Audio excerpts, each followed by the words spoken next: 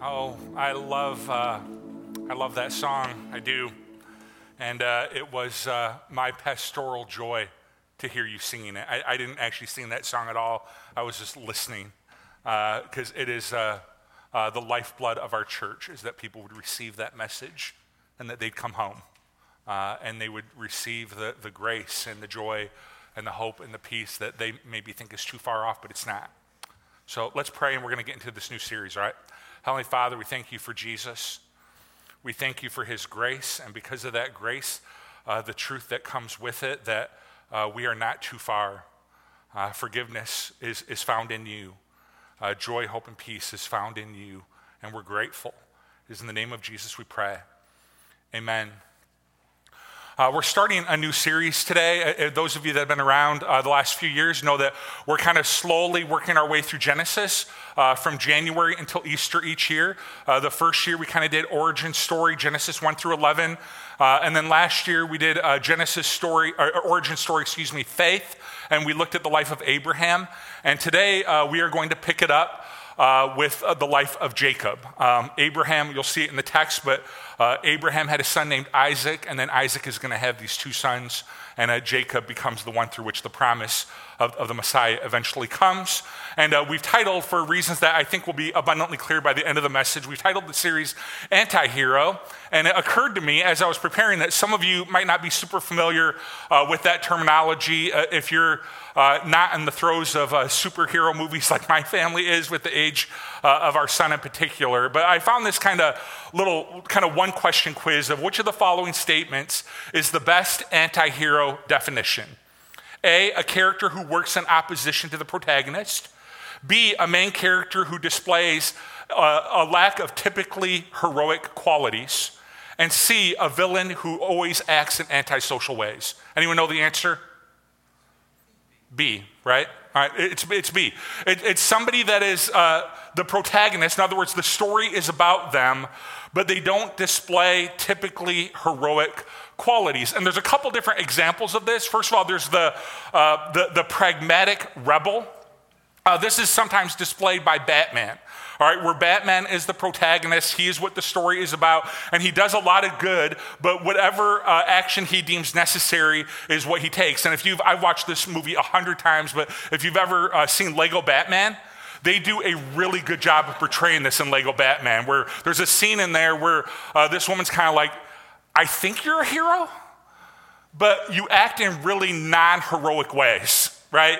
You hurt people, you reject people, you do all of this stuff. And this is the pragmatic rebel. There's the unscrupulous hero. This would be like Deadpool and Loki. This is an anti-hero his morals fall into a gray zone. Right? They have good intentions, but they're more driven by self-interest than they are the common good. And you kind of learn in their backstory of why they're kind of a little bit of a protagonist, why they seek good, but really they just have a hard time finding the right thing to do. And then there's the hero by any means necessary. And I would never in a million years recommend this to you, but this is best displayed by a character named Dexter. And this is the person who almost borders on being a villain. That they justify their behavior because it results in something good and benefits society, but nobody would ever call them a traditional hero. And I'll tell you the basis for the series that we're in, the title for the series, is I was at a retreat, and I knew, a preacher's retreat, and I knew that we were going to be studying Jacob together. And we were in our common group, and I said, I don't really know the take for the title of this series. I don't really know what direction to go with the title. And one of my friends just made an offhanded comment, and he said, I think Jacob has got to be one of the most unlikable characters in all the Bible. I said, that's true. That's true. He's greedy. He's opportunistic. He's self-serving. He hurts the people closest to him. And I was telling the Sunday school class this morning that there is going to be a section of you by personality. They're like, whoa, Jacob. You can't criticize Jacob. It's not fair. But Jacob is written to be unlikable. all right? The point of it is that he's unlikable, all right? And so for the first quarter of last year, we studied Abraham, and I would never want to portray Abraham as perfect. Abraham was far from perfect. On multiple occasions, he said his wife was his sister to get out of negative consequences. But here's what is true about Abraham. Abraham is written, and the story unfolds to exhibit noble and protagonistic qualities, right?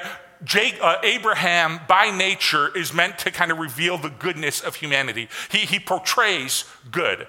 So when God calls him in Genesis 12, he says, leave your country, your people, and your father's household.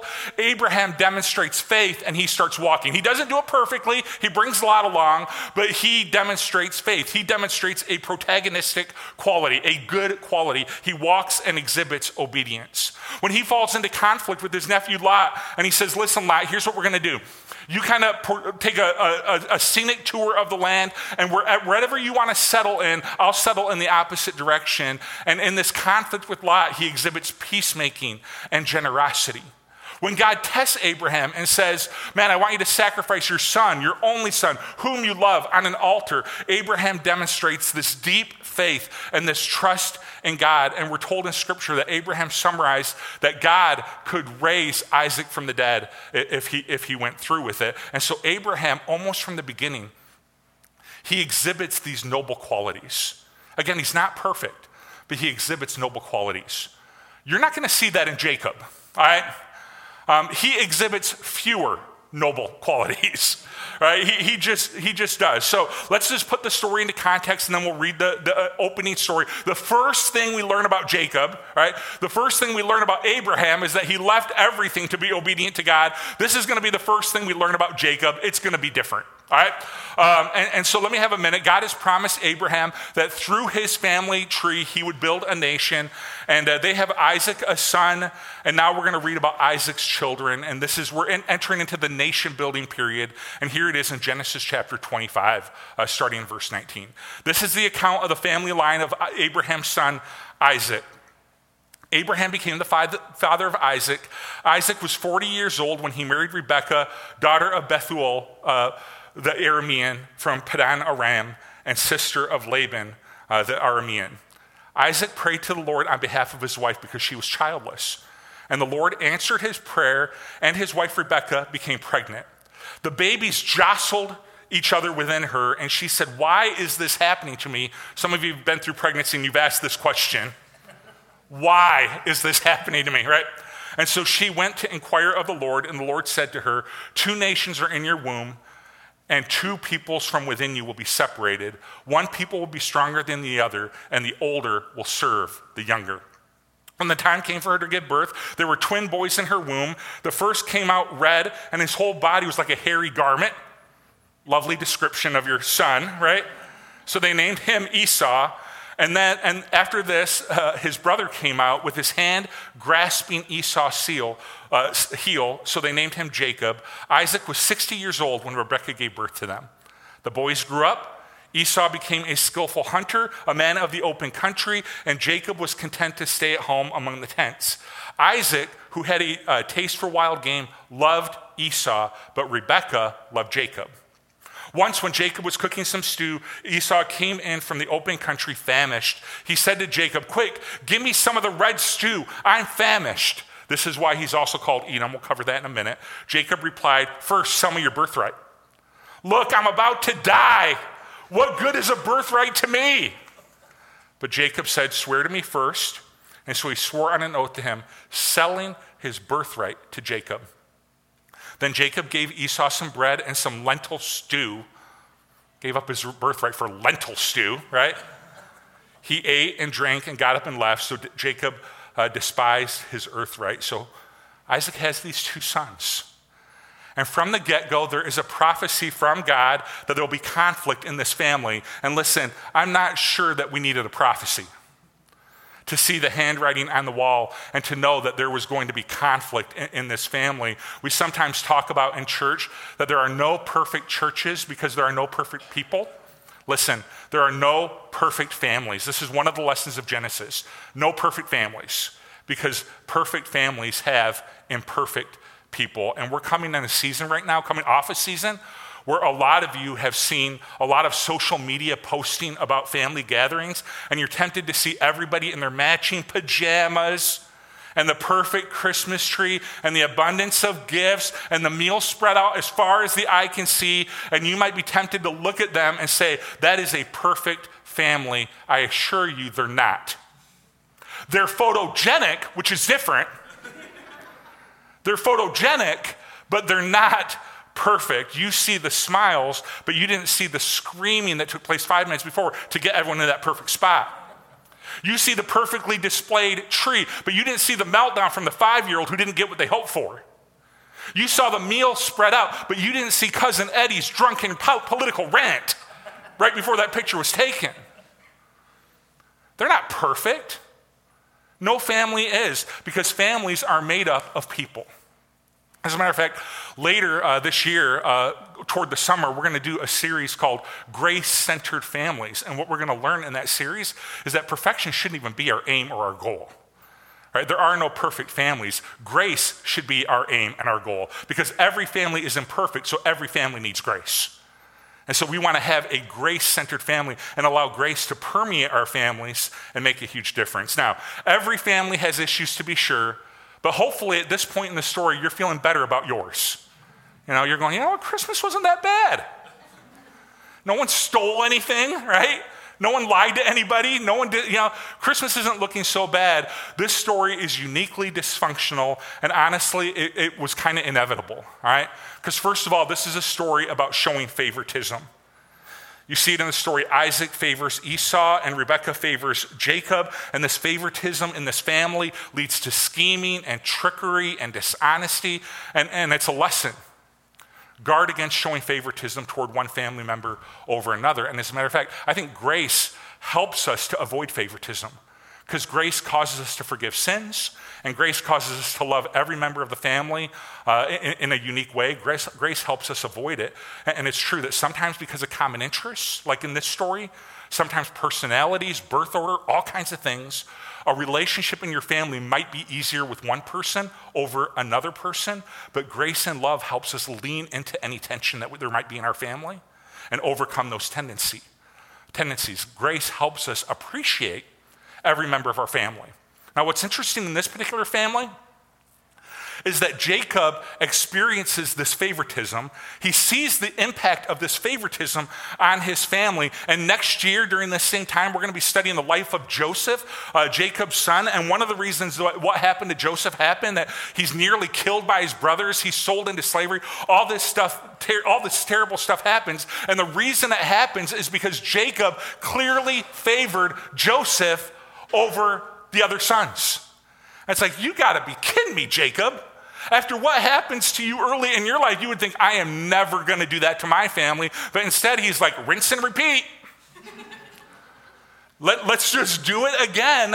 You would think he'd avoid that like the plague, but instead he leans into it. And I think we want to ask God, would you help me? Would you open my eyes to the parts of my nuclear family that were good and should be repeated? And God, would you open my eyes to the parts of my nuclear family that I need to overcome? Because I guarantee you there are parts to both of that. So this is a story of favoritism. It's easy to see the conflict because of favoritism. This is a story where the traditional birth order is altered. At this time, in this part of the world during this century, the oldest child would receive the birthright and everything that came with that. And the birth order will be altered in this story, and it leads to conflict. The oldest son was Esau. Just was. He came out first. And so the birthright and the legacy and the inheritance, all of that stuff should have been his. I think the rest of Scripture, like Romans 9 that we'll look at later, the rest of Scripture will say God chose Jacob. Esau was first, but God chose Jacob. And I think the Scripture is really clear on that, but that is not to say what Jacob does here is right. It's not. The mistakes made in this family were the lengths that Jacob and his mother will go to try to help God's plan along. Because God had communicated to Rebekah, hey, I'm choosing Jacob. And she's like, well, instead of waiting for God's timing, God, I'm just going to help you along a little bit. And we're going to scheme, and we're going to lie, and we're going to do all of this stuff. And I hope we've learned this lesson through the book of Genesis, right? Helping God along with his plan rarely goes well, and it's never the right thing to do. But this is a story where that traditional birth order gets altered and it leads to conflict. And finally, this is a story where siblings are very different from one another. A lot of families are this way. Maybe your family's this way. One is studious and the other's athletic. One is a planner and the other's more spontaneous. One is compliant and the other is rebellious. And if you live in a family where people are different from one another at all, you know how ripe this is for conflict, and the stage is set in Jacob and Esau's family. Conflict is going to come. And listen, Esau is not to blame here. I don't know how hungry I'd have to be. Can you imagine how hungry you'd have to be to give up a lottery ticket? That, man, yeah, I just won the lottery, but I really want some stew. Wouldn't you rather have the $2 million? No, I'm hungry, right? So just think about what you'd have to go through to give up your inheritance. He gives up his inheritance for stew, and I love me some stew, but lentil stew? Come on, Esau, you're better than this. You're giving up everything for lentil stew? And there's actually a word play a little bit going on in this. He says to Jacob in Hebrew, it says, give me the red stuff. Give me the red stuff, the red meat. Give me the red stuff. Give it to me. And then later, Esau is the ancestor of a land called Edom. It's referenced in the text, which translates the red lands. So the red lands were founded by a man who gave up his birthright for the red stuff. And it's a dangerous thing to be so driven by our appetites, to be so driven by our desire and what we want that we are willing to not walk in wisdom. So Esau is not without blame, but Jacob, he's most certainly to blame in this conflict. I've read some theories over the last couple months as I've been studying for this, justifying Jacob's behavior because God had already told Rebekah that he had chosen Jacob. And so it justified the deceit. And you just need to know the text doesn't read that way. It doesn't. Over the next couple weeks, you will find Jacob to be a grabber. You will find him to be entitled. You will find his general personality to be wanting. And here's what's interesting about this to me. In our culture, when you read Jacob's story, in our culture, what Jacob does would have gotten him canceled. Without question. Our culture would have been then, you lied and deceived your family, you stole an inheritance, you took advantage, you did all of this stuff, canceled. You're done forever. But that's not what God does. Instead, God molds him, and God shapes him, and God helps develop his character. He puts Jacob in a position, in a couple weeks we'll see, where he is cheated and wronged, and he gets to see how it feels. He's put in a position where he's going to be able to reconcile and have a really tough conversation with his brother. He's put in a position where he's going to wrestle with God.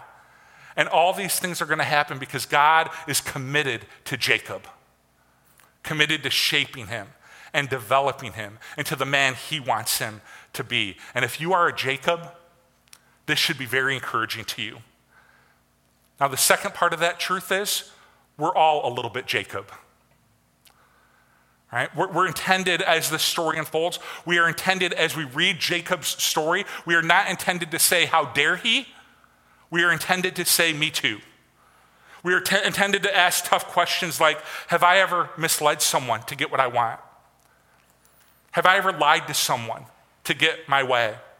Have I ever stolen from someone and just taken what I desire? And the second question we're to ask is this: how wonderful is it that God didn't cancel me? How wonderful is it that God didn't cancel you? He came for us Jacobs. He forgives our sin. He gives us the law. He gives us his Holy Spirit. And slowly but surely, he transforms us and he makes us new. And it is a beautiful, beautiful thing for every Jacob in this room. And we're all Jacob. Here's how the Apostle Paul said it. Here's a trustworthy saying that deserves full acceptance. Christ Jesus came into the world to save sinners, of whom I am the worst. Paul, really? Yeah, Paul says, I'm the worst. But for that very reason, I was shown mercy, so that in me, the worst of sinners, Christ Jesus might display his immense patience as an example for those who would believe in him and receive eternal life. Now to the King, eternal, immortal, invisible, the only God, be honor and glory forever and ever. Amen. If you are Jacob, this should be enormously encouraging to you and to me. But it should also be motivating to you to say, man, if this is true, that God has not given up on me, that God is coming for me, and he's shaping me, and he's making me new, then as Jacobs, and we are all Jacobs, then what we want to do is we want to submit to his will in this area. We want to submit to his work that he's trying to do to change our life and our hearts and our minds. We want to ask questions like, what is he teaching me? During this pandemic, during this difficult season, what is God teaching me? How is he shaping me? What situations is he placing me in so that I can learn and grow in every way that he wants me to learn and grow? I want to submit to him, not resist him. Jacob resists God to the point where God says, I'm coming down there. And we're going to wrestle, and you're going to walk with a limp for the rest of your life.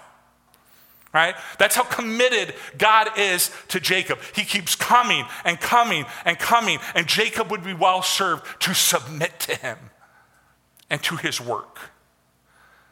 Now, for all of us Jacobs, and we're all Jacob, this should be very encouraging to us, that God keeps coming and coming and coming. But if you have a Jacob in your life that's not you, this might be frustrating to you. Because you have been watching this situation and you see God coming for them and shaping them and molding them and making them new. And if you're honest, and we're in church, so we're going to be honest, you prefer that God would be more harsh in his discipline. You find that God hasn't given up on them yet to be, as a theology, annoying. And I get it. But at the end of the day, we want a patient God. And at the end of the day, we want a graceful and loving God. And the good news is that's who he is. So this isn't really a story about a dysfunctional family. That's the backdrop. This is a story of God's grace. There's another way in which we see that exhibited in the story, that this is a story of God's grace. And it's this idea in verse 23, the older will serve the younger. And you see this all throughout the book of Genesis.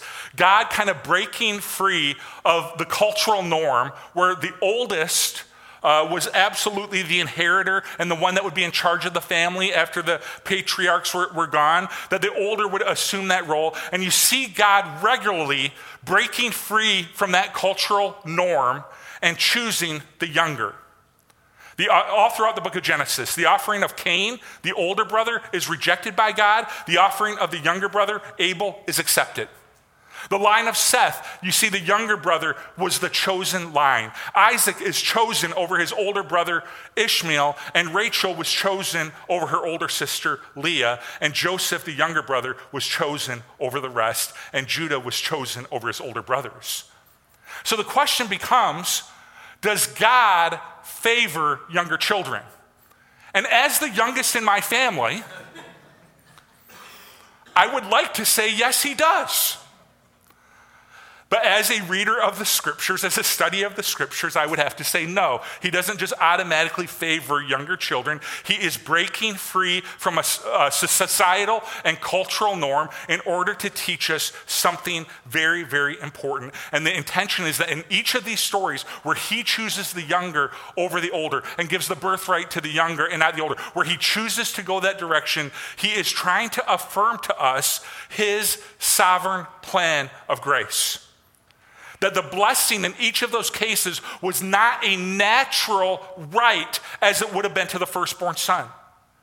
Rather, God's blessing is extended to those youngers who have no other claim to it. They have received what they did not deserve. And I'm not just talking about Jacob right now. I'm talking about all of us. Here's how Romans 9 says it. Not only that, but Rebekah's children were conceived at the same time by our father Isaac. Yet before the twins were born or had done anything good or bad, in order that God's purpose and election might stand, not by works, but by him who calls, she was told, the older will serve the younger.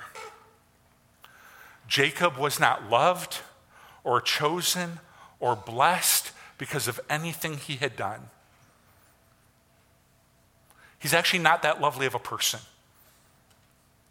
He was loved through the sovereign grace of God. He was actually chosen before he had done anything good or bad, just to highlight the point to you and to me, that he wasn't loved or chosen or blessed because of anything he had done, good or bad. He was chosen through the sovereign grace of God, and you and I, we are the same way. I have fallen in love. It's never going to be like a superstar movie with like a Disney ride and all that, but I have fallen in love with the movie Encanto. And it follows this family who each year, one of the children, when they come of age, they receive a magical gift that is meant to serve the family. So one received supernatural strength, another unbelievable beauty, another connection to animals, a supernatural hearing, and each person's gift is different, but it is meant to serve the family. And what happens to this family over time as each person after each person receives a gift is the family, especially the oldest mom kind of the family becomes so fixated on your gift that they lose perspective on what it actually means to be a family. The idea that you are not loved in this family because of your gift, because of what you bring, because of your works. You are loved simply because you're in the family. They lose sight of that. And we learn the same thing through Jesus. In Jesus, what is true of Jacob in this story, who had no right and no inheritance to what he received, no obligation was given that he should have received that. It was all because of grace. What is true for Jacob is true for you. Body of Christ, I hope you get this. You are not loved by God because of what you bring to him. Because of your gifts and your ability and your work. You are loved because of what he brought for you. You are not loved because of what you give. You are loved because of what he gave. You are not loved because of your gifts. You are loved because of the gift that is Jesus, and that is grace. And it is for everyone. And it is true. We are all Jacob. We are not deserving, but God in his omnipotent, sovereign grace found a way for us to be loved and accepted into the family so that our sins could be forgiven and we could know God in this life and the next. It is all grace. I think sometimes we have brought into a lie that the reason God cares for me and loves me is it's because of my gift. It's what I bring. No. For God so loved the world, he gave. For God so loved the world, he gave his one and only son from the tribe of Jacob, from the line of Jacob, by the way. He gave his one and only son that anyone who believes in him shall not perish but have eternal life. That's grace, and it's for you. Let's pray. Heavenly Father, we thank you for your sovereign grace. And I just want to pray right now as we get ready to enter into a time of communion that we would remember that grace. And we would remember that we're all a little bit like Jacob. We're all a little bit that way, and your sovereign grace allows us to be forgiven, and you keep coming for us and changing us and making us new, and that's a grace in and of itself. But today we want to worship you, not based on our gift or what we bring or what we do, but right now we want to worship you because of who you are and the extraordinary lengths that you went to so that we could be in your family. It is in the name of Jesus that we pray. Amen. We're going to receive communion together right now as a church family. And this is an opportunity for us to remember and celebrate grace. It's what he gave. It's what he did. It's his gifts that allow us to come into the family of God and be loved and accepted and changed and transformed. Both those things are true. And it's his grace that makes that possible. So we're going to pass out communion here. And you can just kind of hold on to those and just thank God for his grace through his son, Jesus Christ. And then I'll come back up in just a minute and we'll receive it all together as a church family. His body given for you. His blood poured out. Here is a trustworthy saying that deserves full acceptance. Christ Jesus came into the world to save sinners, of whom I am the worst. And for that very reason, I was shown mercy so that in me, the worst of sinners, Christ Jesus might display his immense patience as an example for those who would believe in him and receive eternal life. What I was saying earlier, I really meant about there is this temptation, because his name is so prevalent in the Bible, to justify Jacob and to make him likable and to excuse his behavior. And I think it absolutely misses the point. One of the points of Jacob in this story is that you are to see him as the Apostle Paul sees himself. You are to have the reaction, he's the worst. He's the worst. And God's grace was for him. And God came for him and didn't give up on him and made him new and changed him. And it's beautiful.